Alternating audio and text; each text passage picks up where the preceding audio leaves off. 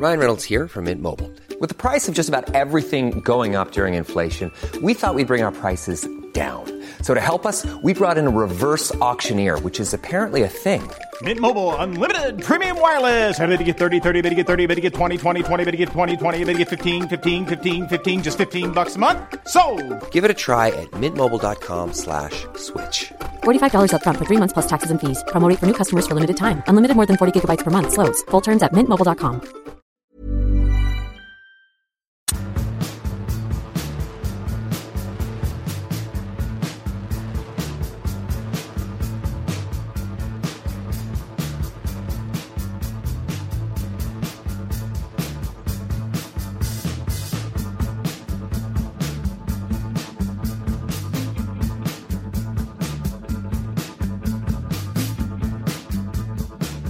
Good evening and welcome to episode 28 of Rule the Roost. I am Windy Coys. That's Coys for Come On You Spurs. Right, I don't quite know what's going on here, but I seem to have been usurped here, Miller. What's going on? Oh, is that Jack? This is Raj. What's going on, hi, mate? Jack. I'm sorry. I thought Raj had told you what was happening. This is awkward. Yeah, we'd made a change to the lineup, Jack. Had you not heard? I'd transferred you back to the Fighting Cock, and we'd got Windy in instead.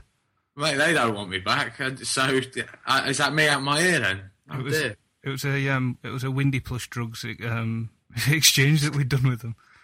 Mate, if you're stuck for podcasts, you could always try Hotspurs Half Hour. I hear they're looking for new contributors. It's really good, honest. It's worth a listen. The songs, for the songs. Amazing. Shots fired. So, please give us some backstory, Chris. What's going on here? Because this has been dropped to me. I'm sorry, Flav. I'm sorry, mate. This isn't me firing the shots. This is Baines. He's gone rogue, mate. He's taken your talent. But there is a reason why you're here, isn't there, Chris? I just thought I'd pop in and say hi. So I was meant to be on the Fighting Cock tonight, and I'd done loads of prep, as I always do before going on the Fighting Cock podcast, and got to the train station ready to head into London, and all the trains were cancelled because of the flooding nearby. So I was left with nowhere to go. So I've come home, had a lonely meal for one in front of the TV, and now I'm chatting to you guys.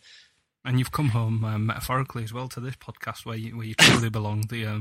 The Thinking Man's Tottenham podcast. This is. You've told us in private before. This is where you aspire to come and give your youth updates full time. So there's no need to hide it anymore. Direct messages on Twitter and things, isn't there? And the lot. It all happens. WhatsApp group, haven't we? Yeah. The whole time. So Everton. What's everyone think about the Everton game? Go on, Chris. Dive in first, mate. Huh? It was a bit of a worry. Obviously, very, very slow start again, as we've become accustomed to under Sherwood, really. Very poor performance, pretty much, from all of our players. And I've seen lots of sort of... Everton played well, but I think lots of people have over-egged how well Everton played because they didn't really create any clear-cut chances. And there's been lots of talk about how few shots Spurs had. I think we had 2 on target, but Everton only had 3. I think it was a pretty even game overall. Everton played a better football. Obviously, Adebayor was a difference between the two teams. I think had Lukaku been playing, it might have been a different story. They looked completely toothless, didn't they? One positive for me I know I've been particularly kind of critical of the lad I don't even think particularly critical, but for me, one of the highlights of this game, I feel, was Bentaleb's performance. I genuinely thought Bentaleb was really good in this game, and I personally thought the weakest link in our midfield was Paulinho. I thought he had an awful game against Everton. But it seems to be that Bentaleb got pretty jumped upon by the fans. What did you make of him, Raj? I mean, where do you... Because it seems to be the midfield where we lost most of the battles. Yeah, I don't think we've got the shape or the kind of the mixture of personnel quite correct in the midfield at any time. Even probably since the beginning of the season, not even since Sherwood's come in. Not that he's perhaps made it any better. I do agree that Bentaleb was probably the best he's ever played for us since he's come into the first team, he looked a lot more assured. He's looking a lot better. I want to see him give him a rest at some point soon, though, because the amount of football he's playing isn't the best for him, especially with the fixture congestion since around Christmas, since when he started really playing a lot. But Paulinho as well, he looked. It's not that he looked necessarily bad. It was that the fact that he'd not played as much football, and he played really well when he'd come back from injury against Hull. But he did look very leggy very quickly against Everton, and the amount of running that we had to do chasing the ball, and the fact that we didn't have very much of it was probably half the reason he looked so tired. Yeah, well, I mean, to say it was awful, I think is what I did say. To backtrack, sorry to do this, but I don't know about. He just seemed like a passenger for large amounts of the game. That he'd pop up and you'd remember, oh yeah, Paulinho's playing today, and that's kind of not what you want from your all-action midfielder, is it? To be honest, but quite surprised with the substitution of Eriksen. But I'll tell you what, I'll throw a cat amongst the pigeons between you two. Aaron Lennon, possibly the worst performance I've seen him play in a Spurs shirt for quite some time. Does he need a rest? It was his worst performance since last week, where he was absolutely terrible. I thought against Hull. I honestly thought in that Hull game he was hiding from the ball. I think he seems to be so low in confidence all of a sudden that he seemed to be doing his best to avoid making an angle to receive the ball against Hull, and likewise against Everton. It was a similar sort of showing from him. That the one-on-one with Jagielka was almost embarrassing. I mean, you'd expect someone with Lennon's pace to be able to knock the ball on the outside of Jagielka and skin him, but he didn't have a chance of getting around him. Jagielka read it, showed him up basically, and I think Lennon. I think he's got 1 goal and 1 assist in the league this season. He's just not productive enough for us. And although he's a very hard worker defensively on the whole, I don't think that's enough anymore. I think we should be looking to I was going to say we should be looking to upgrade him, but we have Lamela. Fingers crossed if he sort of beds in and becomes the player we hope he can be. Yeah, I was going to say I think I live too close to comfort to his family to ever truly say anything derogatory towards Aaron Lennon. I obviously appreciate the input he has when he's fit, but since he's come back from injury, he's always looked like he's running on empty from almost the first minute. He's not been the same player. Doesn't he? He looks absolutely like I thought this the other day. He looks absolutely knackered from the kickoff. Which, when your game's based on being one of the fastest players on the pitch, then it's not going to do you any good. So that was a real worry. I think the one thing that I pointed out after the game as well is the first time that Sherwood's actually impressed me with what he said to the press, because his admittance that we weren't good at all, and that even though we hadn't played to what anywhere close to our potential and still won, was lucky. I think that was a brave thing for him to say, because there's quite a few managers that would try and spin that in some manner that it showed some sort of determination or something like that. But the fact that he'd come out and said that was something that I'd appreciated more than I usually had with his performance in front of this press. I mean, I've generally got no problem with how Sherwood's handled the press. I mean, I know he's not the most articulate, and he can be a little bit embarrassing with the way he phrases things, but I do kind of admire the fact that he's quite honest, or certainly appears to be quite honest. But actually, I thought I was a bit concerned that he said after the game that they wanted to put pressure on Everton higher up the field, bearing in mind that he played Dembele as the most advanced midfield player and Paulinho then slightly further behind him, whereas it seemed to me logical to play Dembele in that slightly deeper role with Paulinho as the kind of the pressing midfield player, because he's done that role pretty well in a couple of other games this season. It seems to suit him. Obviously, Paulinho has also got much more of an eye for goal than Dembele and scored in the last game, so it would have made sense to have him as the most advanced. So I don't know what you guys made of that decision. The Dembele and Paulinho partnership, when they play in the same midfield band, it's never worked. They've never clicked, and because they both want to do that dual job of one of them going forward and sometimes hanging back and starting from deep and doing that deeper run. Paulinho's best performances have come when he's not had that responsibility whatsoever. He's been pushed slightly higher up the pitch and he's got the one role to attack, and then he's only got to press from there. And Dembele plays better when he's dropped further deep. So whenever they're asked to go anywhere close to each other on the pitch, they end up getting in each other's way. And for me, the one thing that Bentaleb doesn't do perhaps as well as Capoue or Sandro is because he's slightly more attacking, because he gets involved with the play a bit more in terms of when we actually have possession rather than just breaking up the play. He's not he's not got that defined speciality or that defined role as a defensive midfielder as Sandro or Capoue do. So the other midfielders tend to help in that area a little bit more. So I think that confused matter. I think that probably goes back to what I was saying before about the structure of the side and the personnel chosen not perhaps working and matching what he wanted to do with the game. And then, as Jack alluded to, that Eriksson substitution was odd given the time of the game it was, because none of us saw the Adebayor goal coming whatsoever. I mean, there's against the run of play, and then they're scoring that goal when there seemed no chance that we'd get anywhere close to Everton. So it was a baffling game in all honesty. I think it defied most logic as to the way that would have gone. It was a very Tottenham performance from Everton in that they took the initiative at a game at White Hart Lane and still managed to lose. That's usually our trick. I've got a bit of a theory about the Dembele-Paulinho partnership. I mean, it's very interesting that you pick up that they haven't worked together, because I completely agree that they don't seem to have clicked at all yet. My theory is that Paulinho is very much a kind of 1 and 2 touch player who'll want to give the ball quickly and then make a run and try and get beyond the striker, whereas Dembele will want to have lots of touches. You know, he's a very patient player. He wants to get the ball off centre-backs, try and beat a man, go square, go forward, receive the ball back a little bit further up, beat another man. And I don't think that suits Paulinho's game. He's much more direct. I think AVB would have probably liked to have worked with Paulinho for a bit longer, because he always spoke about vertical penetration, and Paulinho is perfect for that role. Excuse the phrase, but it's all right. We've already been talking about porn, so it's no worries. And plenty of Capoue out, I'm sure, as well. Not yet. You've just started it. You've squeezed that one out perfectly. Glad to line you up for that one. Teased it out.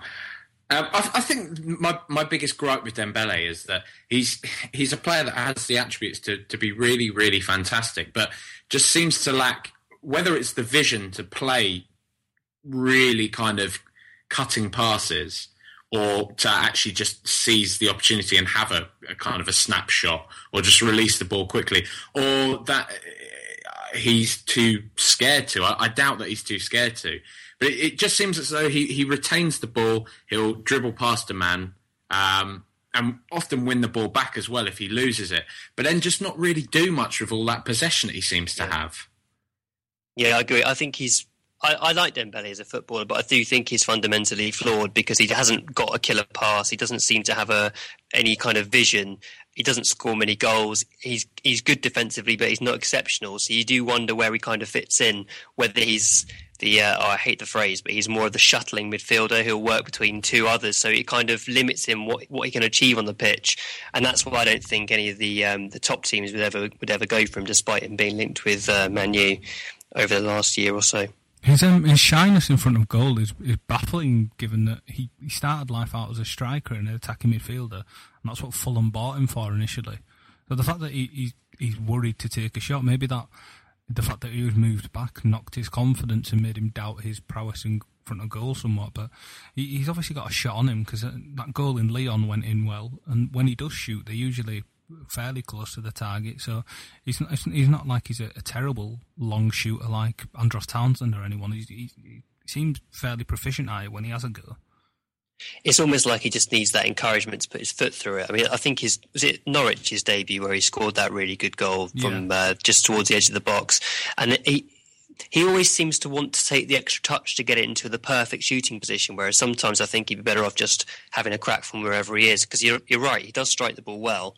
He just doesn't really get enough shots away, and therefore doesn't come close to scoring enough goals. Well, I'll tell you what, lads, we could talk about this all evening, but we do have two guests waiting. So on to the main event, which will be our two Newcastle fans who are waiting for us now. Well, hello, welcome back to the show, Taylor and Bestie. Well, last time it was actually just Taylor, but we're joined by Bestie from the Taylor and Bestie podcast. Hello, lads. All right. What was your excuse the last time, Bestie? Why weren't you here? They hadn't had electricity in my town. It's only just been discovered up here, so... what about... So I'm here now. I've got my little hamster working in the computer, and it all seems to be in colour and everything, so it's grand. Fair enough, and that's a good enough excuse. Because he's a lazy bastard. That's why he wasn't on. Well, you steadied the ship quite well, Taylor. You gave us a good show, so thank you very much. Oh, no bother. Happy to be back. Good man. So the season thus far, it's I don't mean to sound provocative, but the sale of Johan Cabaye, it almost seemed like you're kind of giving up on what was potentially going to be a good year. Was he... I mean, I know there was a bit of talk of him hankering to leave, but it seemed a bit out of the blue that you just kind of sold him like that. Do you reckon that's targeted it for you? I'll let you take this big one. Go for it. Cheers, Flower. Has it buggered it for? It was a strange one because I was in Norwich at the time going down to the game down there. And it was the Monday night, I think, they had this bit of whatever it was, 9-10 million for him on Sky Sports News, and I thought, that'll be that. They'll not sell him now. And a day later, he was gone. Has it buggered the season up forward? It's been a contributing factor. They still played perfectly well at Carroll Road, though they were Caballos. The main thing that's buggered our season was being a couple of Tottenham Old Boys, or one Tottenham Old Boy and one fat Tottenham fan. Alleged Tottenham fan, at least. I think he is, isn't he, Mike Ashley? Yeah. We don't want him, mate. We don't want him. I think he's there if you want. Like I don't mind. They're just the way I look at it. If everyone just keeps on buying his stuff, keeps on buying his tat, Newcastle will just be dropping the ocean to him, so they'll not be bothered that much anymore. Lonsdale trainers. That's it, isn't it? That's what's keeping him afloat. Basically, yeah. Lonsdale trainers and like oh god, like Slazenger t-shirts and stuff. Slazenger polo shirts, not even Slazenger tennis shirts. It's Slazenger polo shirts. Which have you been in one of his sports shops recently? You've got to walk right to the fucking back to find the sports equipment.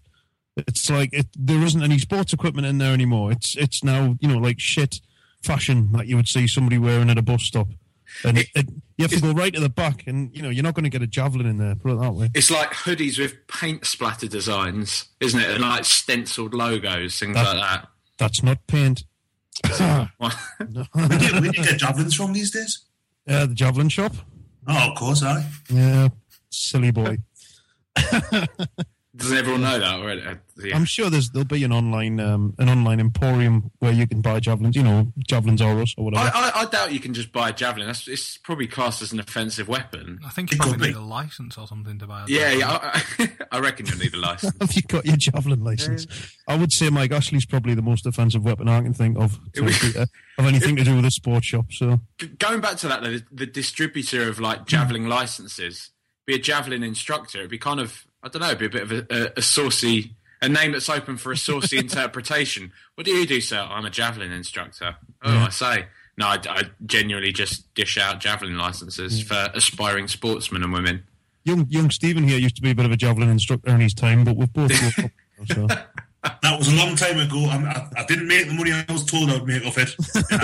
Was he a solo competitor? He was, yeah. Yes. There you go. So, but I mean, Cabaye, like he seemed pretty integral to your side. I mean, do you resent the bastard? Do you hate him now, or do you see why he wanted to go? I can't possibly hate him. He's got such a lovely little face. It was hard because Cabaye was the heartbeat of our team for a long time, and we looked obviously worse off when he wasn't playing. And as much as he was a bit Hollywood and a bit flash sometimes, and sometimes he tried to be a bit over clever with things when he could have just been a bit more simple, and he was a fiery little bastard at times as well. But we really missed him when he wasn't playing. I don't begrudge him going to Paris Saint-Germain. I think if anybody offered any footballer the opportunity to move from a team that only wants to finish 8th in the league and doesn't want to go past the third round of any cup competition to go and play in the Champions League behind Zlatan Ibrahimovic and in front of Thiago Silva, I think everybody would jump at the chance, wouldn't they? I'd say I'd play behind Zlatan Ibrahimovic any day of the week. But, yeah, definitely. What do you make of it, Raj? Because we're a team that's used to selling our major assets. Newcastle looked like that. I thought they were having a good season. I don't know. You still might do. I'm just saying in the respect that it seemed like you were really pushing sort of up with us and Everton. And I don't know if you might keep up with us. To be fair, we're not looking that great. Well, I don't even really know where my point's going. But just do you think Newcastle will be as good without Cabaye, Raj? No, obviously when you lose your best player, you're never as good. But there was a deal in place already, wasn't there, for him to go? It came out. Well, there was an agreement that he could leave. Whether the deal had been made or not, I don't know. But they definitely. He said that Newcastle had said that they would let him leave in January. Which really boils your piss when you have Joe Kinnear coming out and saying, we're not going to sell anyone. There's no player leaving the club. And then to know that there was a deal in place anyway, it's a little bit. But they've got history aligned to the fans anyway, so it doesn't matter. That's what I was thinking. It's been said that there was a gentleman's agreement in place. Now, gentlemen are in short supply at Newcastle United at the moment, so with whom Johan made that agreement, I'm not too sure. You need to get Dennis Wise back, mate. He was a man of serious integrity. Shut the fuck up. That's what happened when Pardew gets sacked. It'll be Kinnear manager, but Dennis Wise above him. Oh, dear God. On a very, very kind of substantial step ladder, about to be above him, obviously. What you've got to remember is Kinnear's been getting paid $60,000 a month for the last however long it was, since August or whatever it was. He'll be spending that on booze. There's a good chance he'll be dead in 6 months anyway, man. The amount of money he's had, he'll kill himself with that. No bother. I don't think we've got any worries about him coming back anytime soon. Wasn't he sacked because of the Cabaye deal? Wasn't Ashley unhappy with the money? I reckon it was the final nail in his somewhat sizable coffin. Piano case. Yeah. Was that the fact he only got 19 million plus friendly benefits or whatever they are for Johan Cabaye, and I think Ashley wanted nearer upwards of sort of 25-ish. I don't think that would have been too much to ask for a player in Cabaye's form and how good he is. I think a few of us were a little bit surprised at 19 million, to be honest. Did you see though that Thiago Silva and Zlatan Ibrahimovic, the day they signed him, they came out and said that he cost too much or something? Yeah, what a way to inspire one of your new teammates. It's just because he's a handsome bastard, man. They're jealous. That's all it is. To be fair, yeah. That's all it is. He's pretty fit. What the fuck was all the Joe Kinnear malarkey? I mean, he's mates with Ashley, isn't he? I mean, but what purpose was he actually serving? I mean, how? There's a lot of discontent at Spurs at the moment. A lot of the fans aren't particularly happy with the chairman and things that have been perceived to be taking the piss out of the fans. But it doesn't even seem like there's a lot of perception when it comes to Ashley. It seems like he just straight up takes the piss out of you guys constantly. Well, I think actually, go on, Stephen. You have a go at this because you're normally better on these things than I am. Oh my God, that doesn't speak very highly of you at all, Taylor. Good grief. Is actually taking the piss out of the fan. It's such a fickle beast at the minute being a Newcastle fan, because 1 week Pardew's the best manager we've had since Bobby Robson, this and that, and statistically he is. And the next week you get beat 3-0 Sunderland, Chelsea beat you 3-0, and he's got to go and, get someone else in instead of get anyone in. And I think there's a bit of that with Ashley. I mean, the year we finished 5th, we had the peaks of kind of looking really, really good at points. Towards the end of that season, they played fabulously. Along with we got beat 5-0 at White Hart Lane, Fulham put 5 past them, and he changed the name of the stadium. So you never really know where you stand. He's a bit like kind of sleeping bear. When he's asleep, he's all right.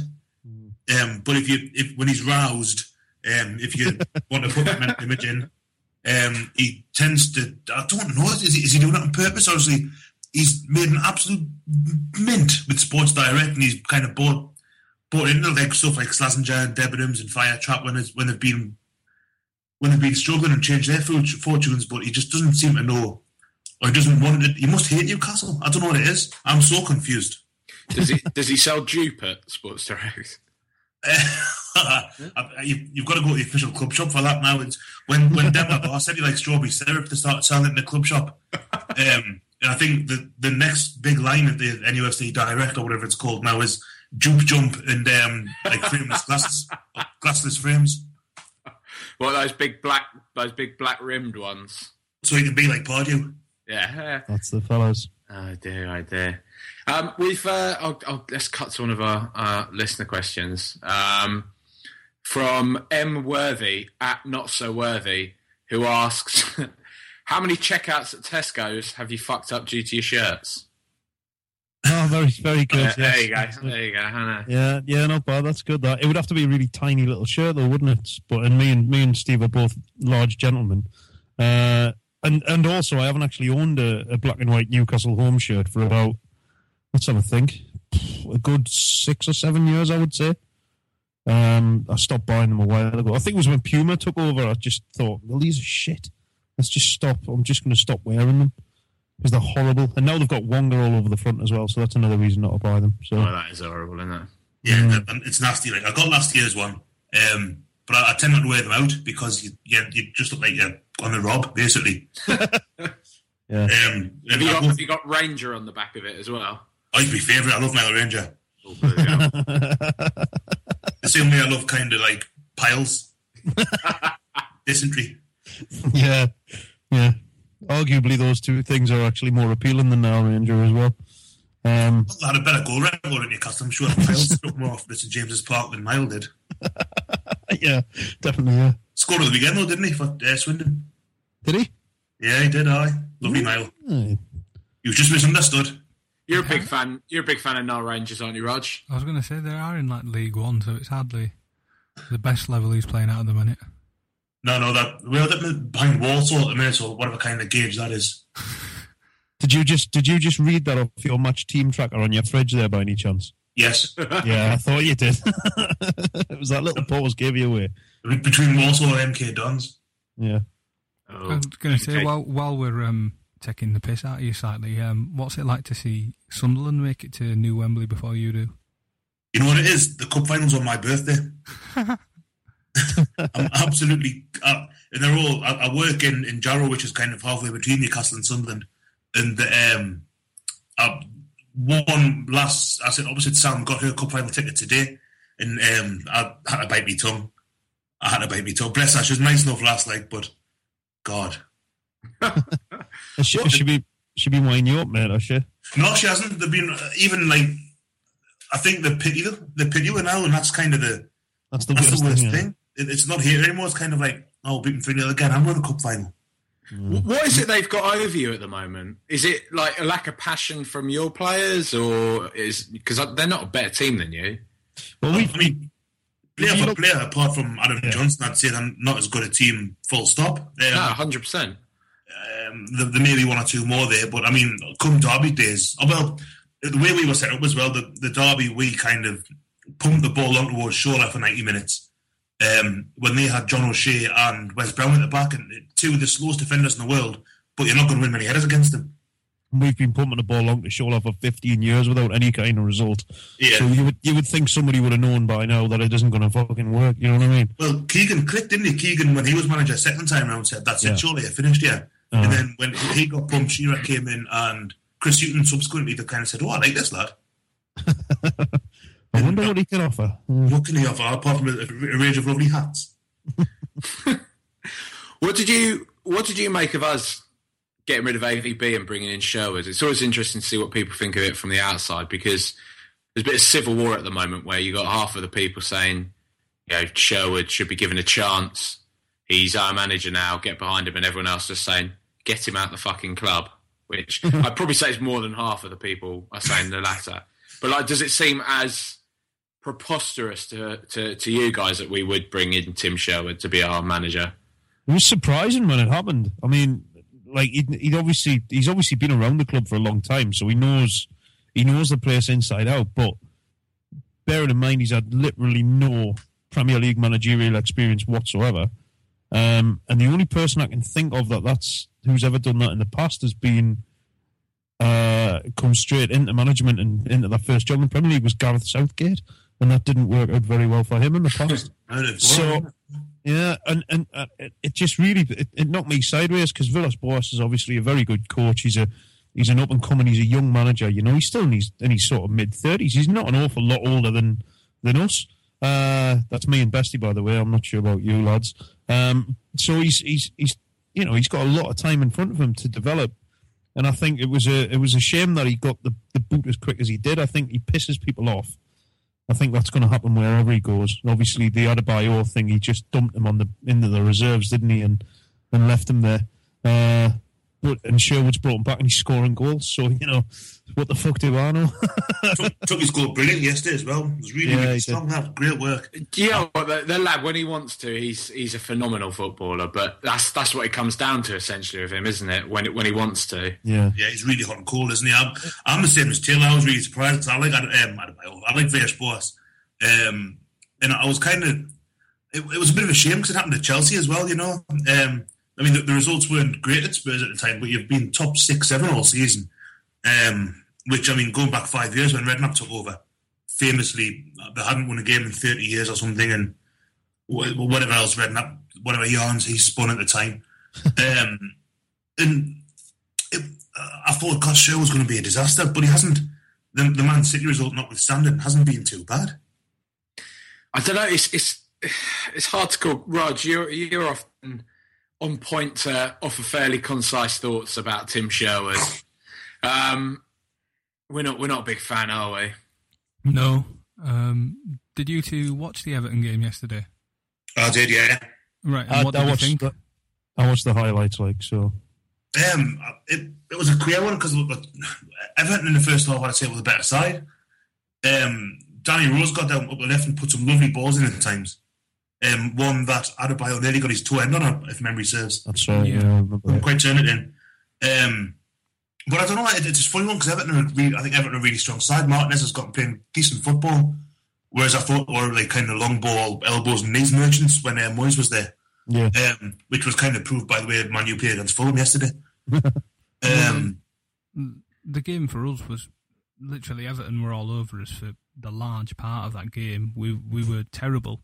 And to be fair to him, Sherwood came out after the game and he even said we were terrible and we didn't play to apparently how he'd planned it. The fact that we won that game was beggars belief, really, because there was no way we actually deserved it, apart from the fact that the one chance we had, we took. Oh, your man in the first half for Everton. What's he called? The lad with the grey hair looks about 46, but he's not. Leon Osman. That's him, yeah. He could have had 4 goals in the first 5 minutes or so, couldn't he, on his own? Yeah. And you were pretty much passing the ball to him and just setting him up. It was like watching a game of heads and volleys. It was great. But I thought it's the old cliche, isn't it? You play badly and you win, and how many titles did Man U win doing that? You batter them for like 70 minutes, and then they'd nick 1 goal at the other end. We know all about that. They did exactly the same thing to us in 1996. So now they're playing miserably for 90 minutes and not getting the results. So justice is served. It's not even slightly funny either, is it? The thing is, I genuinely feel quite bad for David Moyes. I do like laughing at them and stuff, but it seems so uncomfortable. It seems like anyone that had taken that job would be pretty much in the position that he's in now. Like, I can't. If you were the manager there now, would you not be straight up into that stand and dragging Fergie out of there by the back of his neck just to get him away? Because like it can't be helping having him leering over his shoulder every 5 minutes. You see, I'd agree with that if like there wasn't a stand that you'd have to look up at every game and see his name, and there wasn't a statue of him outside. There's hardly a fair point, isn't it? Yeah. Do you think that's why Ferguson had Mick Hucknall sat next to him yesterday? Just so if the stewards were going through anyone out, was going to be that twat. I think Fergie had a rat in his kitchen and he didn't know what to do, so yeah. Mick there. That was the roll after the fairground after the game. You never know. That's a Simply Red joke for those of you who are confused. Yeah. It was brilliant. Love the thought of it. Very good. Very good. Would you have? I'll be honest with you, Raj. And it takes a lot for me to say this. I'd have Alan Pardew over Tim Sherwood, if I'm honest. Fucking take him now. I'll drive him myself. You can have him. You know what it is? I'll drive him down tomorrow. I'd probably have Pardew ahead of Sherwood as well, to be honest with you. Experience. I wouldn't want either of them, to be honest. Does Sherwood have to come in the other direction? Yeah, exactly. I'm not having that. Like for like swap. No, I'm not having that. Can you imagine those two together, though? They seem like they'd actually get on because they're the same type of person in my eyes. Oh, mate, they're all from that same cabal, aren't they? They're probably going to like All Bar One on a Friday night with blazers and jeans on with bad like school shoes, chatting up lasses. That's what the pair of them are like. Hey, Gil. Hey, come here, Gil. Do you want a cheeky little drink? You want a cheeky drink? How much your fella earn then, Gil? How much does he earn? Like that, you mean? One of them? Pretty much, yeah. Yeah, there you go. Isn't that the line you used to get with your last, Jack? Yeah, 100%, mate. It's what works down here. That was an uncanny impression of Alan Pardew, though. I must be honest, that was fantastic. What is it? He called Pellegrini I know, that just came to mind. It was, shoot your noise, you fucking old cunt. Yeah. I thought he called him a boss-eyed cunt or something. It wasn't a cunt. He didn't call him. He called him a cant. Oh, cant. C-A-Y-N-T. That's the one, yeah. It's like Brian Cant, who used to do the voiceovers on children's television. Like that. Yeah, he's a funny one, Pardew, isn't he? I think we had this conversation the last time I was on about him being a bit of a tit and about, if he was a little bit more likeable, I think people would probably be on side with him a bit more when it comes to him making mistakes or fucking up or having an excuse. But because he's such an arrogant tosser sometimes, well, most of the time, I think when he does come out with his bullshit after matches, that one was for Mike, or science was against us this week. This week he genuinely said that after a game. Well, science is against me, isn't it? No, it's fucking not, Alan. It's the fact you're playing right wingers in the middle of the park and you're playing fucking centre midfielders up front. You tit. That's what it is. So, and this week I think it's the media's fault. Everything's the media's fault, because the media sold our best player. The day before deadline day, the media have lost the last fucking 5 games or whatever it is without scoring a goal. So, yeah, it's all the media's fault, Alan. Who is it to take up the mantle? Now Kabai's gone. It's Sissoko and Tiote in the middle for you, is it right? Yeah, and running Anita as well occasionally. I mean, how's Sissoko doing this season so far? Because I remember, like we were saying on the last pod, he had that first game against Chelsea and everyone was like, Jesus, Newcastle have got a player here. And then he just sort of disappeared. But he's had a few good games recently, from what I've seen. It was his first 3 or 4 games, I think, were really good. And then he just seemed to look knackered all the time. He plays about 20 minutes and he looks like he's blown out of his arse. And I think... Was it a game on the Game Boy about 20 years ago? It was this Nintendo World Cup thing, and you could kind of, over the course of the game, your player would power up and then he could just put his head down and run through the team and batter players out the way. Sissoko seems to be like that, but it takes him about 10 games to save up his energy. For 5 minutes of just kind of knocking players out the way. Yeah. Because he does those surging direct runs, doesn't he, where it just seems like impossible to knock him off the ball. He does that. I mean, the problem is, the little I saw of the Chelsea game on Saturday, he seems to be completely unable to control the ball. First touch is at times absolutely dreadful. It is, mine. His first touch tends to be a pass, like an accidental pass to somebody else, doesn't it? Yeah. He hasn't learned yet that he can't run directly through people. Physics being what it is, he tends to think if I just run at this bloke, he's going to go out of the way. Most Premier League defenders won't do that. They'll try and maybe that's what he does in training, because like Stephen Taylor generally does get out of the way.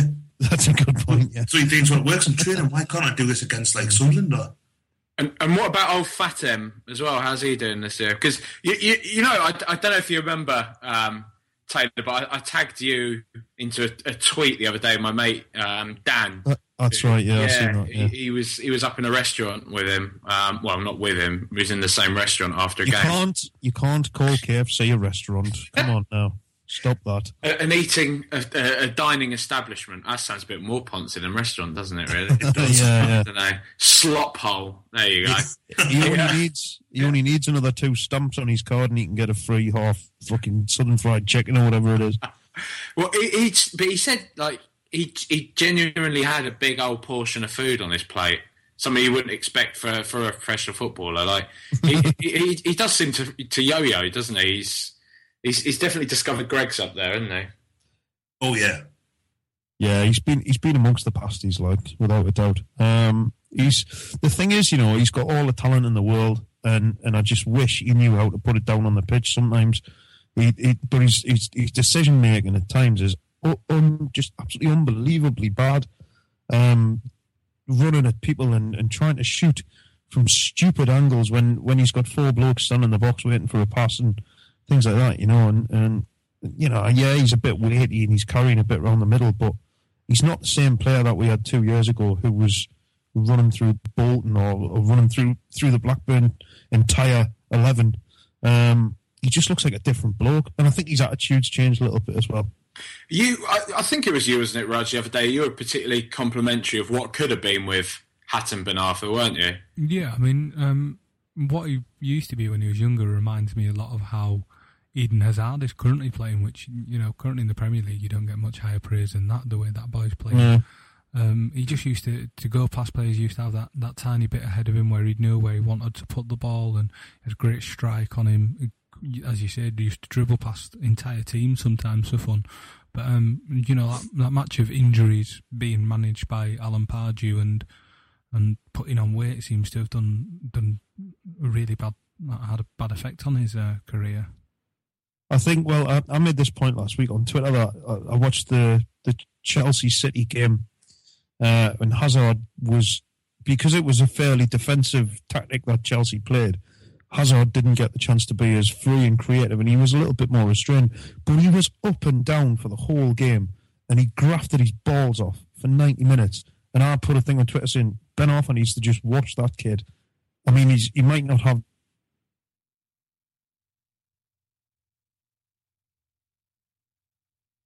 Hello? Hello. I think that's just Raj, you still there, mate? I am, yeah. Taylor's gone. Yeah, better off without him. He's dropped out. That's it. I'm back. I'm here. Oh, bloody hell, there he is. I was in the middle of making an unbelievable... You were. That was rousing, and it's almost like you passed out. Like you hadn't taken a breath midway through. I know. I think I orgasmed and everything just stopped. So, no, what was I saying? All the best players, they all work, That's it. They're all good because they're good. Well, yeah, but you can be good. You can be technically brilliant. But if you stand around with your hands on your hips, huffing and puffing when something doesn't go your way, you're not going to get very far, are you? It might just be because he's knackered, mate. Well, yeah, that's it. It might be that sausage roll in his pocket slowing him down. What a good stitch. It's probably is, yeah. Christ, I know what they feel like. What have been the shining lights of your season, player-wise? Who's sort of particularly been a point of joy for fans, aside, I guess, maybe Yohan Cabaye. Yohan Cabaye, that's fuck now, isn't it? Yeah, Remy was until about Christmas time. He was brilliant.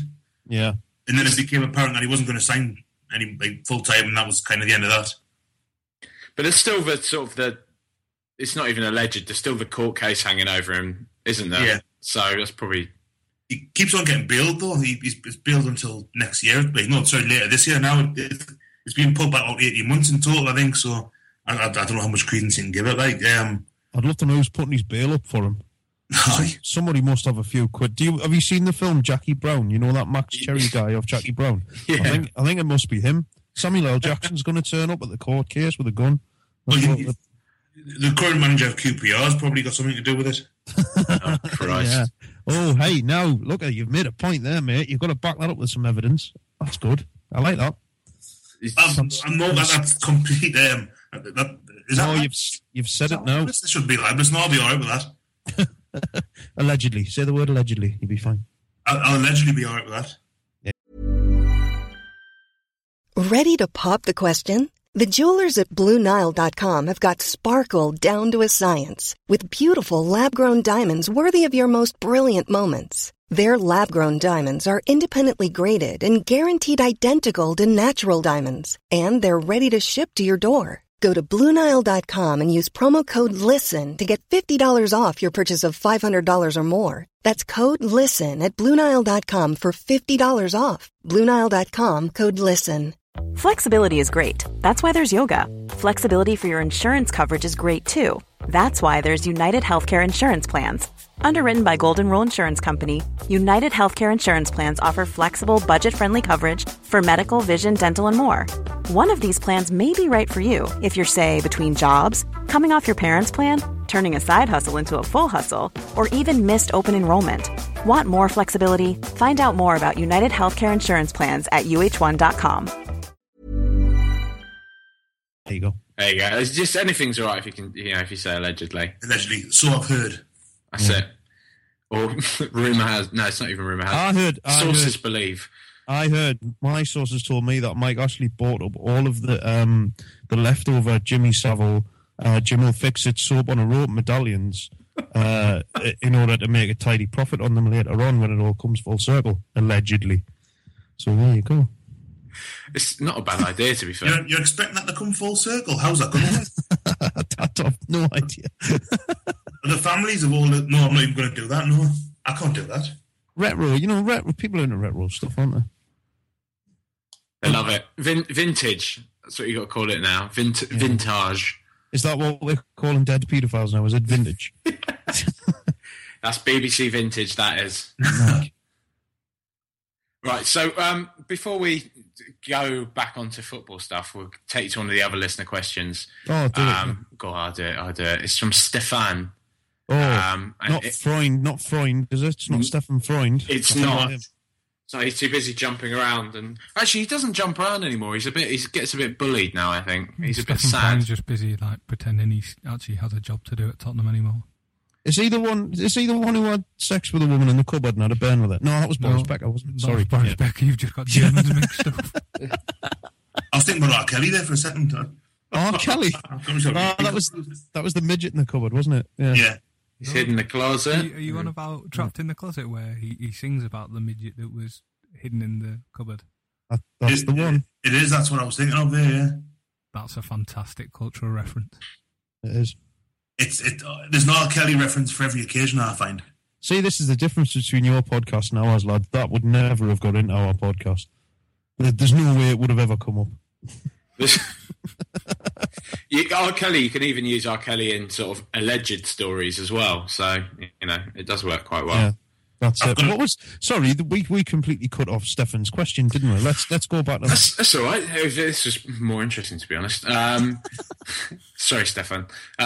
Is Stefan a midget? Because that would be brilliant if he was. Let's have a look. I think he is. He appears to be Mido. Does he? Right. Okay. Yeah. Well, no, he's not actually Mido. I think it's... Fuck, I don't know who that is. Is that Thomas Brolin? I'm not sure. Maybe.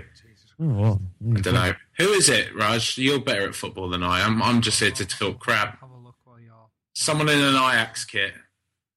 Mido and Thomas Brolin aren't the most flattering of comparisons, I don't think. No. Yeah. Okay, if you can't tell the difference between Mido and Thomas Brolin, possibly the most different-looking men you can think of. One small, fat Swedish one, and the other one, well, big, fat Egyptian bloke as well, yeah. I can't tell who it is because the picture's blurry, but that in nowhere looks at all like Mido. It's one of the most appalling lookalikes I've ever heard in my life. To be fair, I hadn't expanded the image at this point. I'd just seen, because I assumed it was a Spurs fan, it might be Mido. Anyway, his question is, his Twitter handle is @footballgogme, and he says, a horse, Joe Kinnear and Mike Ashley walk into a bar. Complete this Geordie narrative. Yeah. Putting you on the spot there, mate. Complete the Geordie narrative. Well, Kinnear will be pissed within about 5 minutes, so somebody will punch the horse, as is what probably he was waiting for me to say. I think so, yeah. You should have said play chess with the horse or something. Trick there. No, fuck that. It's pointless. Let's not worry about that. Let's get the cliche out of the way first. Bow to stereotypes. Obviously, the bar will ask him why he's got a long face again. And Mike Ashley will just probably try and sell, those blokes who come into pubs with big bags full of knockoff sports gear. He'll just try and sell a load of that to somebody. DVDs. Yeah, Blueies. Yeah, blue DVDs. You can't help but have a look. I never have an intention of buying any of them, but I do quite like having a little flip through all the covers and stuff. I see things that I probably wouldn't normally go to when searching on the internet for a certain type of video. Yeah, I know what you mean. I've quite a restricted taste, to be honest. Yeah, your taste in pornography is obviously very, very middle of the road. Of course, But then when I see these things, I think there's some other possibilities there for me, and I'm comfortable having a look at this in public in a pub. But for some reason, at home on my own, I'm not quite as comfortable. There's probably something deeply rooted.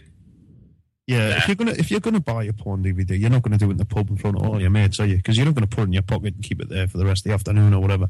But I just think the only people that buy porn DVDs now are my dad. People of that who buys it anymore. And there's a confession for a podcast. There you go. sorry, Dad, but Does he listen? Does he listen to this? He does. Nah, of course he doesn't. Oh, that's all right. He doesn't give a shit. Are you still there? Are you still there, Bestie? I'm just trying to wonder what kind of fiscal damage the internet's done to the adult entertainment industry. Like Sven's Adult Books in Newcastle. Is that still going? I couldn't tell you. I don't know. A friend of mine goes in there quite regularly. Yeah, a shop called Sven's Adult Books. Yeah. Well, yeah, it's been there for God as long as I can remember. Well, after he left Leicester, he didn't have an awful lot else to do. So it's all his fault with Veronica Johnson, isn't it? Basically, that's it. Yeah, that's why it's still open. You'll never catch Stan Collymore in there, though. No, definitely not. Definitely not. Always goes in with an open hand. Sorry, I shouldn't laugh at that. That's really allegedly. Yeah. I know he admitted to it, so it's not. He can say that. Didn't he? He did it. Anyway, yeah. Where were we? Strange, because this is the second week now that me and Jack have had a discussion about pornography across the internet. Oh, we have. Yeah. What was it last? Oh, yeah, you lads, you need to check. What is it, Raj? What's the name of it? It's called Fake Taxi on the internet. Right. Okay. Internet. Porn site. I was trying to find a more eloquent way of saying it, but just the porn site called Pornhub. I'm sure you're well aware. Lovely. Me, I don't watch any of that kind of filth. No. No. Well, I do. Jigsaw puzzles. There's essentially a comedy series on there called Fake Taxi, which is in no way whatsoever arousing, where there's this almost like Tim Sherwood, Alan Pardew character who drives around in a fake taxi and picks up the most staged things ever, and then you don't want to watch him going at it. Is the driver's face blurred out by it? Is, you know exactly what Oh, there it is. There it is, you smuggy devil tail up here. Will I tell your mum? I'm just thinking, and it probably is Alan Pardew then in that case, if it's been pixelated out. That's all I'm thinking. That's an admission to make that you've already seen it. I haven't seen it. I've just made a guess. That's what they tend to do with these fake things, don't they? Because they don't want to give the face of the driver away, so that when he pulls up with some brassy tart standing on a pavement, she's not going to go, "No, I've seen you before on the internet, mate. I'm not getting in your taxi." That's what I mean. Not that I've sat and watched it. Although I did enjoy the one with the Canadian tourist, but we'll not go any further into that. We'll have a look afterwards. That's a recommendation from us to you. Yeah, there you go. So, boys, the game this week, you dicked us at the lane. I've tried to avoid that, but you did. No, we didn't. We beat you 1-0 and you had 40 million shots on goal and our goalkeeper played like fucking Go-Go Gadget. You know what it is? You dicked us. Crow was all right, but Tottenham's finishing was dreadful. This is it. All the thing is... No, it was 1-0. Remy. Yeah. It was 1-0 and it was Remy, you had one for... called offside, didn't you? Straight after. Yeah, sure. Had one, which wasn't offside either. That's correct. Yeah. But no, I mean, don't get me wrong. Like, what's his name? Christ, Krul. He had a good game, but like you say, the stats flattered him because the majority of the shots seemed to be directly at him. Yeah. There was a couple of them though. A couple of great saves. Absolutely world class saves. There was one for a free kick in the first half that I forget, was it Paulino? Soldado headed it on. Soldado. And that was lovely. In the second one, when he took a deflection going through, and he saved it from a free kick, and Yanga Mbiwa, I've still got no idea. Oh, Speaking about Sissoko bending the rules of physics, how on earth Yanga Mbiwa's managed that? Oh, when he hooked it off the line, yeah. Yeah. Amazing. Incredible. He was probably trying to foul someone. The game is a lot closer in the way you remember it than I do. I think it's probably because we had Brad Friedel in goal, and whenever I see his name on the team sheet in the Premier League, I automatically assume we're going to lose. Yeah, it could be said it was because of Brad Friedel we scored, because he was a bit slow off his line, where Loris is known for being... The man's like 40-year-old, man. He can't come off his line at any sort of pace. If you've ever seen Lloris playing the way that he's batshit mental and just flies everywhere. He's great. I really like Lloris. Friedel's just the complete opposite. By the time Friedel got his slippers on, Remy was pretty much celebrating. He was just tapping off the ash from his pipe, placing it down, you know. Just folding his newspaper very carefully and putting it on his rocking chair in the back of the goal. And then trying to work out who that taxi driver is. Yeah. This is actually the first time I'm actually going up to Newcastle to watch the game on one of the few occasions that I can actually afford to watch a match and go somewhere. You're coming up, are you? Yeah, I've looked at where the tickets are and everything. It's right up in the heavens, isn't it, where you put the away fans? It's level 7, but you can still see all of the pitch and that, and there's no big pillars in the way. What am I to expect from there? Because I've been all the way up in the heavens at Old Trafford before, and I've been up there in Elland Road before. You know, in the cantilever stand, the big one that they've got there, and I've seen the style of like the pitch, what you can see from there. So is it a unique experience up in the heavens at St James's? It probably is, because I mean the view you get the pitch which is going away from you. I'm trying to visualise it myself now, and you get to see the bridges, because you obviously can see over the far stand, the Gallagher, and it's right at the hilltop, so you can basically see the whole of the Tyneside from where you are. So you might not be able to make any of the players out, but you get a nice view of the local area. You see the Tyne Bridge, like it's depending on what your view of Tyneside is, like whether you like it or not. You get to see quite a lot of it. Yeah, there was a video when we played Arsenal. Was it this season? This season it was. And that was brilliant. It was big so fat arsehole. He'd obviously been there before, and he started videoing himself going up the stairs. And by the top of it, he was sweating his tits off. It's fucking stairs, this mate. You've got to sort this out. He's like, just go to the fucking gym. Just sort your big fat sweaty fucking mess. Sort yourself out. It's not like Mike Ashley's going to pay to have a lift put in there, is he? I would have thought so. Is it Goodison where they used to have escalators? I'm sure they did. They've got there is a lift there for disabled people and you know, people users in wheelchairs and that kind of thing. But and there's no comedy there whatsoever. So. Not whatsoever. But if you're just a big fat bloke who can't be asked to walk up some stairs, then you deserve everything you get, really. You know. Taylor, yeah. Remember Alec Jameson from the Stags? I do. He used to be on level 7, but he got the disabled lift, even though his only disability was like he had one eye. He qualified. Yeah, that's right. Yeah, he had a glass eye, didn't he? Still has. He did. Still has. He's not had a replay. And he used to get the lift, didn't he? That's right. That's good. Right. Well, takes us back, lad. What do you make of the game then? Do you think after you've won your last, is it the last 3 that is it the last 3 or 4 you've lost consecutively? 1-0, 2-0, 3-0. Yeah, we haven't won for a while yet.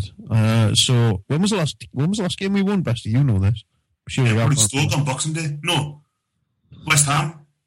West Ham away. West Ham 3-1. Johan Cabaye scored twice, and Mike Williamson scored, albeit again an own goal. Yeah. Yeah. So we haven't played particularly well recently, and we've got a few injuries. Colaccini's not playing, and Remy's it's the last game. Buffon's injured. Remy's suspended. Cabaye is no longer ours. The 2 games we've lost most recently, Sunderland and Man City. Chelsea.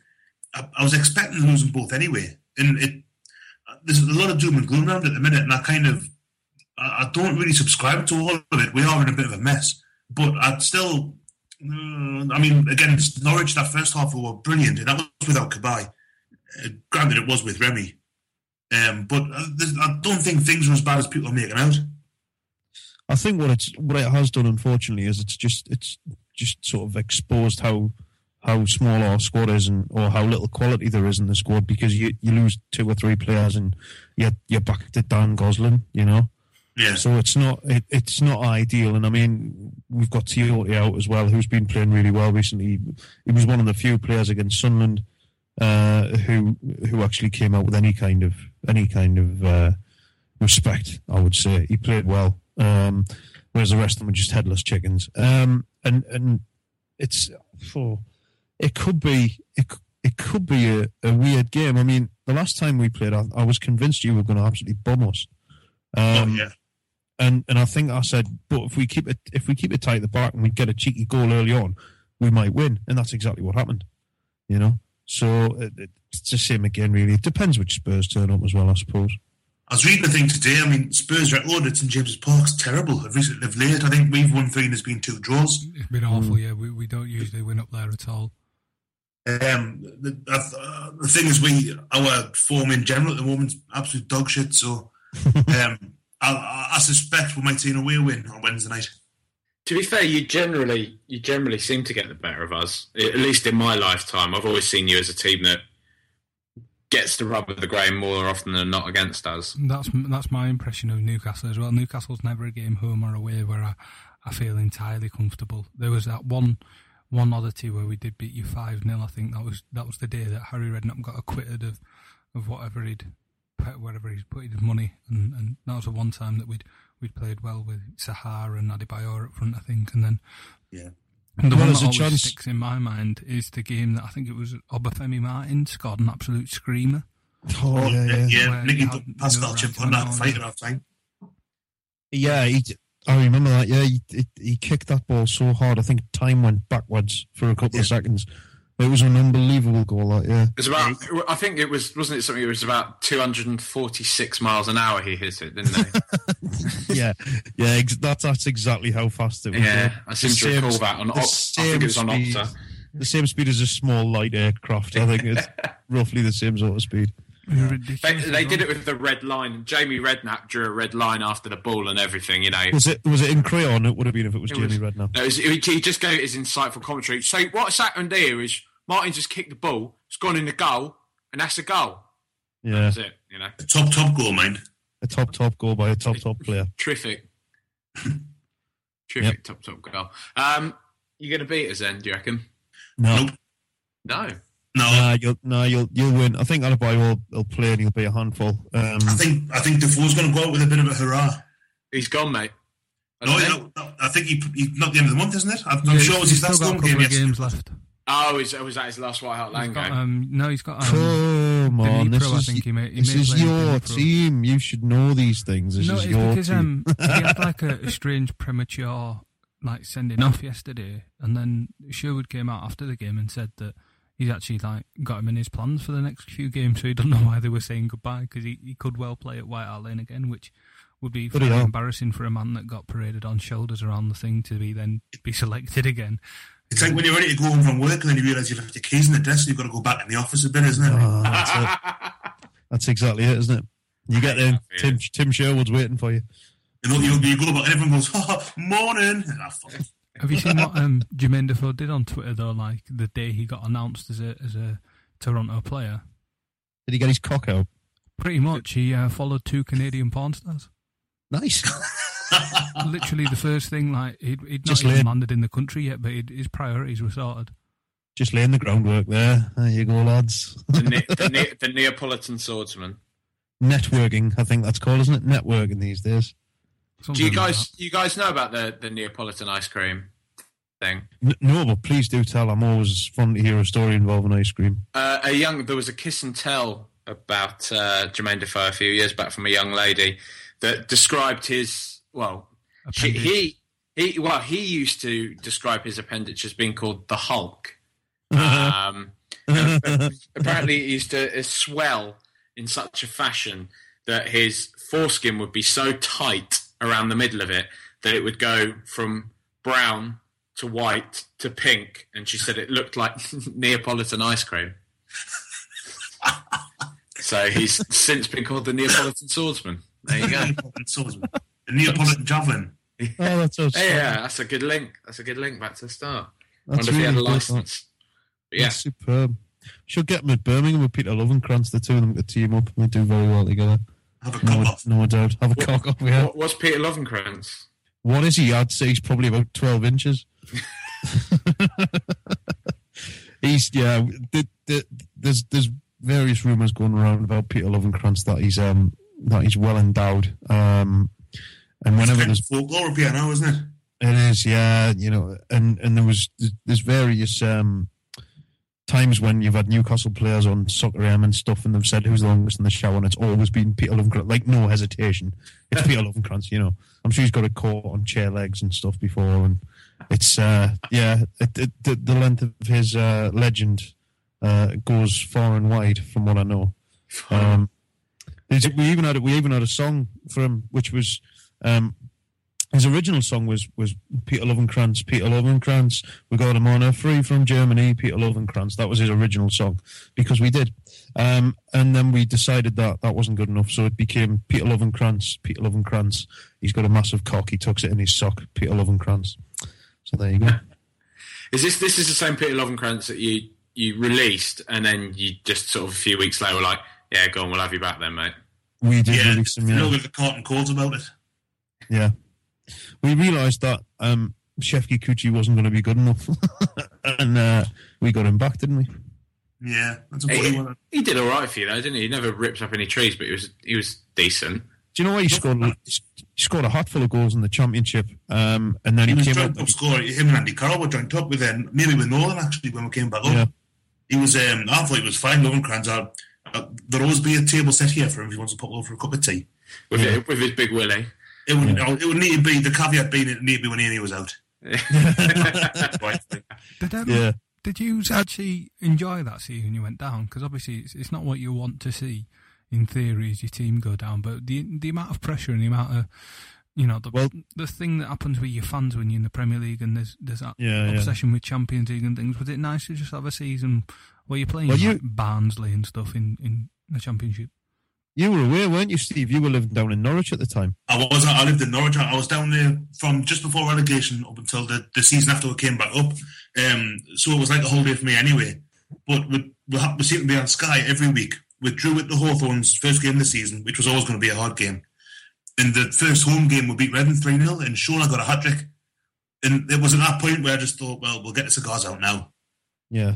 Because we're not going to make a mess of this. And sure enough, in the January window, we bought Fitzhall, Wayne Routledge, Mike Williamson, and a couple more.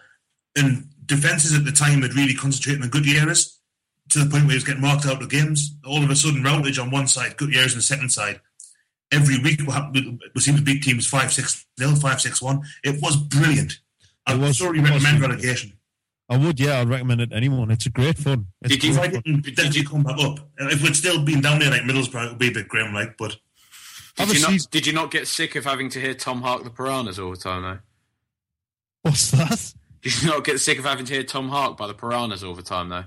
What's that? I don't know what that is. You know, like in the Championship, they're always playing that music anytime anyone scores. Oh, they don't do that at our place. They don't do that. But I'm saying, like, the other teams you played against, or maybe not against it. Fortunately, we didn't concede a great many goals. So the worst ones, actually, in Norwich, when they do Samba de Janeiro at Carrow Road. But it's like it's shit, isn't it? It's horrible. But the way they do it, it's as if they found like an MP3 from 1997. It sounds like it's in a bucket kind of thing. It's horrible. It's absolute. Oh man, I quite like Norwich as a club. I haven't lived down there, I kind of got a bit of an affinity for them. But Jesus, it's Christ, it's horrible to hear. Hartlepool play the Captain Pugwash theme tune when they score the goal. Of course they do. It's brilliant. They genuinely do. Yeah, I know they do. It's great. It's fantastic. There's nothing wrong with that. I'd rather, if you are going to play goal music, you've got to make it something. You've got to make it something different, haven't you? You can't just have that or that Summer de Janeiro, whatever. Or that, that's the other one, isn't it? You've got to have I don't know. Do you want to be in my gang by the Glitter Band or something like that? It's got to be something a bit different, hasn't it? It's got Jingle Jangle Jewelry. Yeah, it's got to be something slightly different. It can't just be, that. Play some nice classical music and just baffle the fuck out of everybody whenever they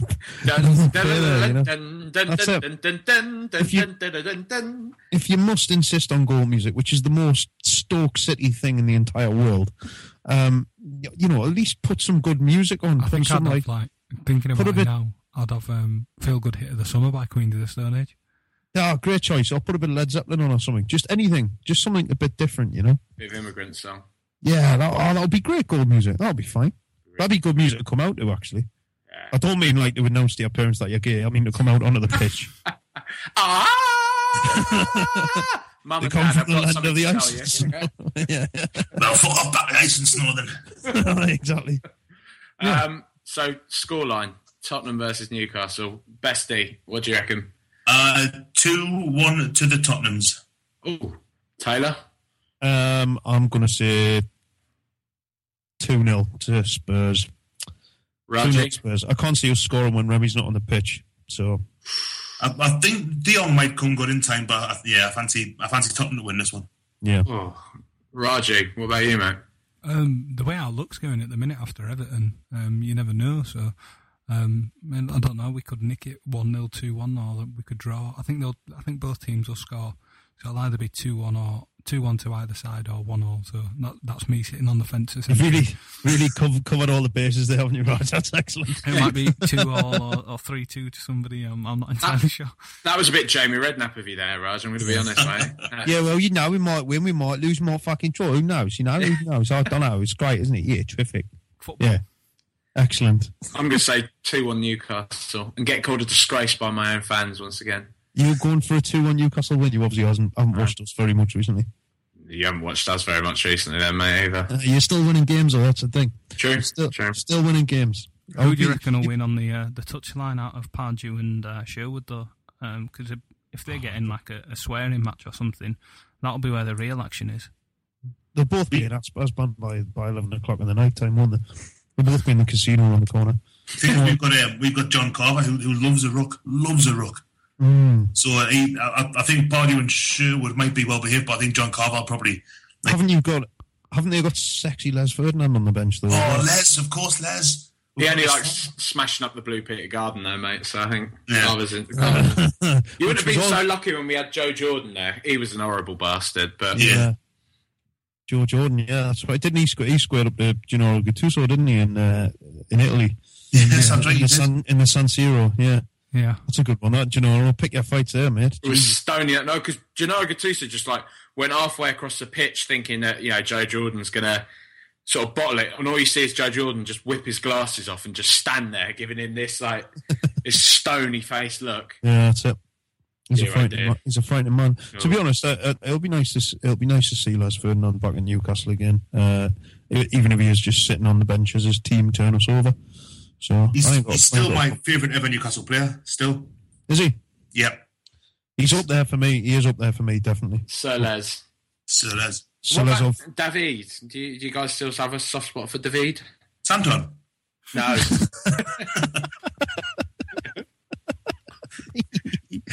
You twat. Davide Ginola. Yeah, well, we see him nearly every week on BT Sport anyway, don't we? So it's not like we're pining for him. He's quite good. Did you see him when he called that Dan thingy a wanker on? It was good, that, wasn't it? On live. That was great. That he had to go to his jeans, didn't he? Say, "Oh, nice to see you've dressed up for the occasion." I'd turn around and like wanker sign behind his back. Superb. I'm alive. Oh shit! Sorry, but I apologise about that.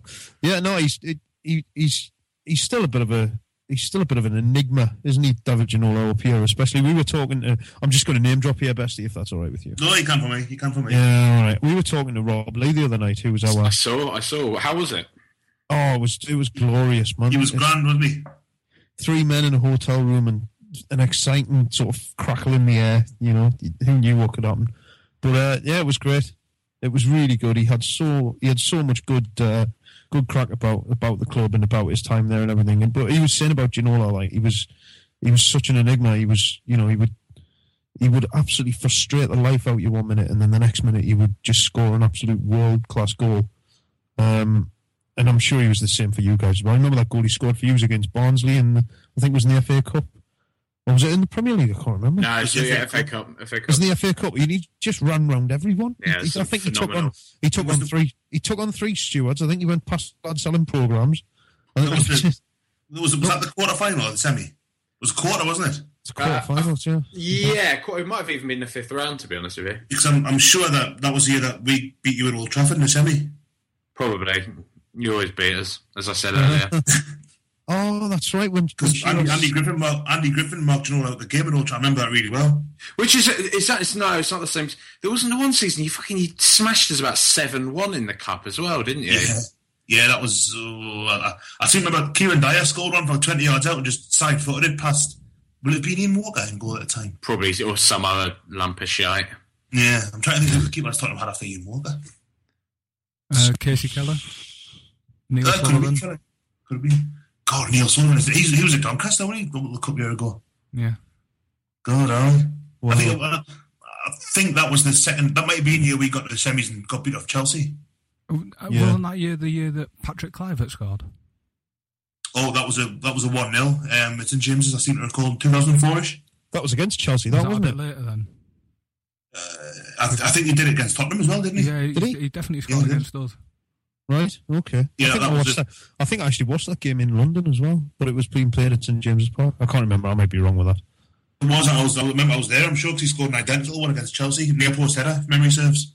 Yeah, I was probably pissed. I can't remember it. But yeah, coming back to Ginola, man. Yeah, he was brilliant. There was times when you just wished he would put his ideas up and just track back a little bit, you know. But he just didn't want to. And then sometimes he would do something unbelievable, and you would forgive all that, you know. I suppose there's a lot of the Hutton Ben Arthurs in him as well, I suppose. Well, there we go, David Ginola. Right, lads. Well, thank you very much for giving us your time this evening. It's been a hoot a minute as ever, as it was the last time. It's been very real. Thank you. That's all right, lads. And again, any Spurs fans listening, you should check out the Taylor and Bestie podcast. They're very, very funny gentlemen. So worth a listen for anyone that's actually interested in football and not just Tottenham. There you go. Right, lads. Have a good one, and hopefully we'll do you over on the week. Oh, well, not on the weekend. On the midweek. Cheers, man. Bye, Stephen. Good night. God, yeah, lovely to speak to you, boys. Take care. See you later. See you after. Bye. Yeah. Windy, back to drop the fucking knowledge, blood. I see you, I got your back. Yes, windy. No pedo. Thank you very much to Taylor and Bestie there. We didn't get a chat about Smelly Bob again this time, but I wasn't sure because it was actually Bestie's friend, wasn't it, who had passed away, was Smelly Bob, so it might have been Bring it up. No, I didn't really want to bring it because Taylor spoke to us about it when Bestie wasn't on it the last time. But no, they were good value as ever, the Geordie lads, so thanks for coming on. How do you see the game going, Windy? I've predicted that it's going to, I think, 2-1 loss. To be honest, I can see Newcastle doing it. It's never particularly a fixture that's too favourable to Tottenham, I don't think, anyway. No, we've got an awful record there, but actually I think we're playing them at the perfect time. In terms of their injuries and suspensions, Remy's got one more game to miss through suspension. Tiote's a doubt. I'm not sure if he's going to make it or not. Debussy went off in the last game. Colaccini's still out. I think we'll do them. I've got a good feeling. They've lost their last 4 at home as well. I've got a good feeling that we'll beat them. I think probably 3-1. I think the main consistency with Tottenham Hotspur, not dependent, I should say, on management regime or playing staff, is that we always seem to be that team that either a player will break their scoring duck against, or a team that's in an awful run of form will turn it around against. That's kind of my concern with this Newcastle game. I know what you mean. It always seems that players end a long barren spell against Spurs, doesn't it? And actually, De Jong, who they signed in January, will be playing up front, I imagine. I think he didn't start a game for Mönchengladbach. I think he made something like 15 substitute appearances so far this season, but he'll be starting with Newcastle, so expect him to pop up with a goal. But I mean, I think the Everton result, although we didn't play very well, I think getting the result was the all-important thing, and that will give the boys some confidence going into this one. And, you know, we were doing well away under AVB, we're doing well away under Sherwood as well, and I think that's true. I know lots of people are very critical of. Well, to be fair. Yeah, exactly. I mean, well, it probably says a lot about our home crowd, to be quite honest. But I think a lot of people are being quite harsh on Sherwood. I think it's important to remember that he's only been in charge for 8 weeks, and so far he's won 6 in the league. He's drawn a few. He's lost 1. And it's not. Although we haven't played well in the majority of the games, the results are going our way. So long may it continue. Sure. Do you think we'll start with Adebayor and Soldado in this game? The away game 4-4-2. Do you think we'll go? I hope not. Right, I don't think Soldado deserves to start. No, I think we'll only start with the one up front, hopefully. especially away from home. Although Newcastle aren't playing well, they're not to be disrespected or anything like that. I think one player up front should do is fine, especially given the fact that the two players up top haven't worked as well, and Soldado doesn't look like he's up to that formation. He may play Defoe up there, we never know. But if I may, Windy, ask you about Sherwood some more.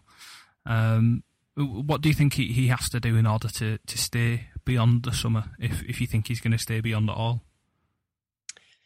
Yeah, that's an interesting one. I think a few people have been asking that. I think to expect him to finish fourth, having been sort of thrown in the deep end into his first management job with a bunch of players that probably weren't his first choice signings, although some people do think he had a say in the transfer committee, as it was called. I think to finish fourth would be a big ask. But having said that, there's some, United's form's pretty ropey. It could come down to between us and Liverpool, really, in the battle for fourth, and Everton, depending on how they carry on, whether they can maintain their form. So he's got a chance. I think he'd probably he'd top five, I reckon, and they'd probably give him another year or start him on another year.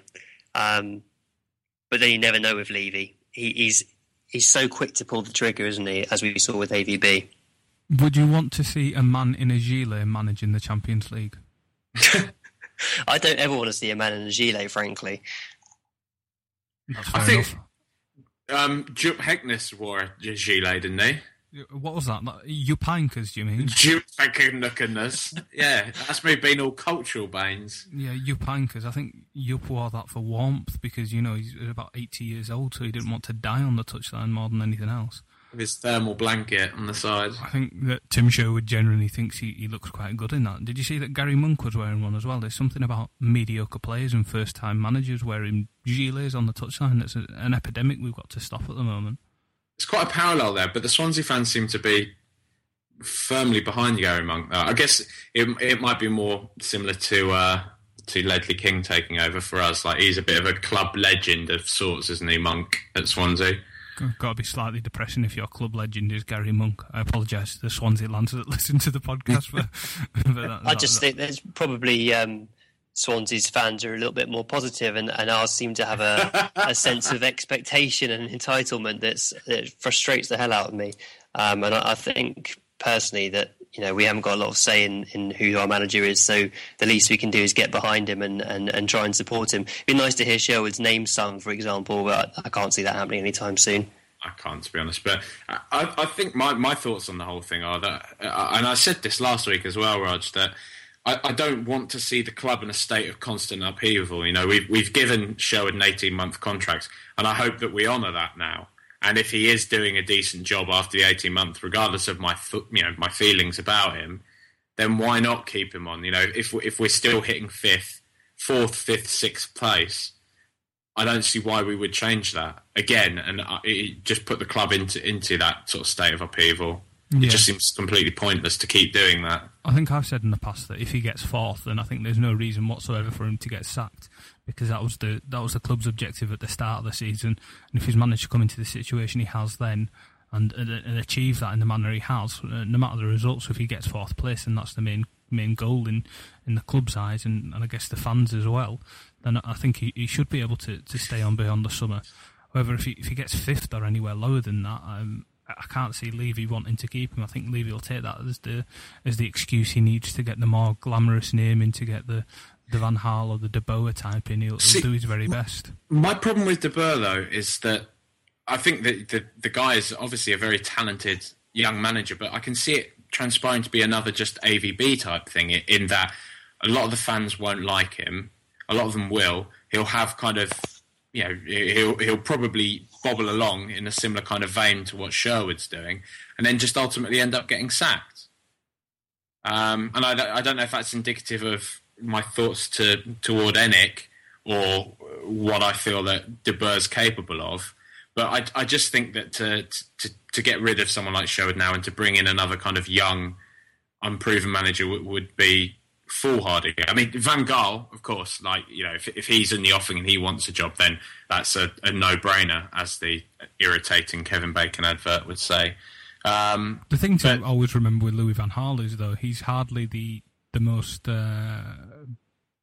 balanced character in the world. He has fallen out with, and he's had problems with just about every club and chairman he's been with in the world. So if he comes in and does the same with Daniel Levy, then there's your next hire and fire gone as soon as things go wrong as well. So you've got to, as much as I can't find it within myself to ever question Levy with the amount of progress he's managed to in his stewardship we've made as a club. His policy of hiring and firing managers in terms of the way it goes with other clubs as well is it happens. It's pretty abysmal, isn't it? Right, well, I think that's all we've got time for on Rule the Fighting Roost, whatever it is tonight. Thank you very much for being an unexpected guest there, Mr. Windy Miller.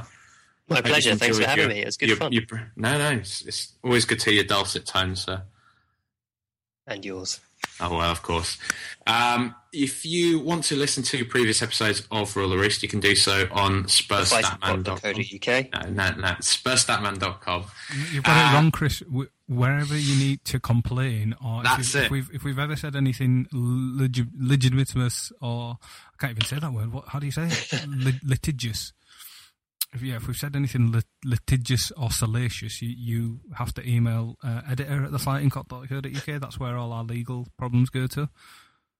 So any worms or Trojan horses, editor@fightingcock.co.uk. You can. What articles have gone up on Spurs Statman aside from my dross? Yours, mate. Yours has gone up today. There we go. I wrote something about which people don't seem to have read properly. In that I'm getting. Why? Who are you to say I can't sing Yido at the club? The article isn't about saying whether or not people should sing Yid Army at the club. If you please just read it properly, you'll see that it's about us singing. We'll sing what we want. Okay, just take that on board. But yeah, have a read of it, see what you think. I've got that going up, and you can listen to all the previous episodes, of course, as well on iTunes and on our weird Buzzsprout thing that we kind of link to. Be sure to follow us. Well, you can follow Windy at Windy Coys. That's Coys to come on you Spurs. He's not got many followers, so if you just help him along, give him a hand. We like all the help we can people. Get. Yeah, and of course, Rule the Roost at RTRSSM, which is mainly just Baines trolling. We've also, you can follow the boss man, which is Mr. JP at Spurs Statman. That's a proper Twitter account. That's it. That is a proper Twitter account. None of this spooky or whatever malarkey. He doesn't listen anyway, so there's no point calling him out. And of course, Baines at BainesXL, and me at Trunk. Why am I just listing out Twitter handles? That's pathetic, isn't it? It's pathetic. Stop listening now. Good night.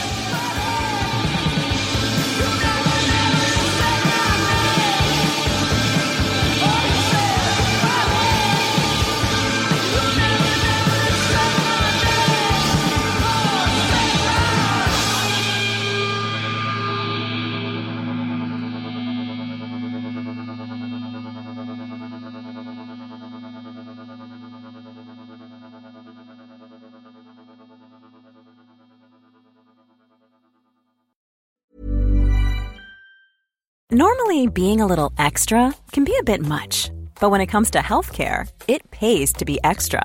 And United Healthcare makes it easy with Health Protector Guard fixed indemnity insurance plans. Underwritten by Golden Rule Insurance Company, they supplement your primary plan, helping you manage out-of-pocket costs without the usual requirements and restrictions like deductibles and enrollment periods. So when it comes to covering your medical bills, you can feel good about being a little extra. Visit UH1.com to find the Health Protector Guard plan for you.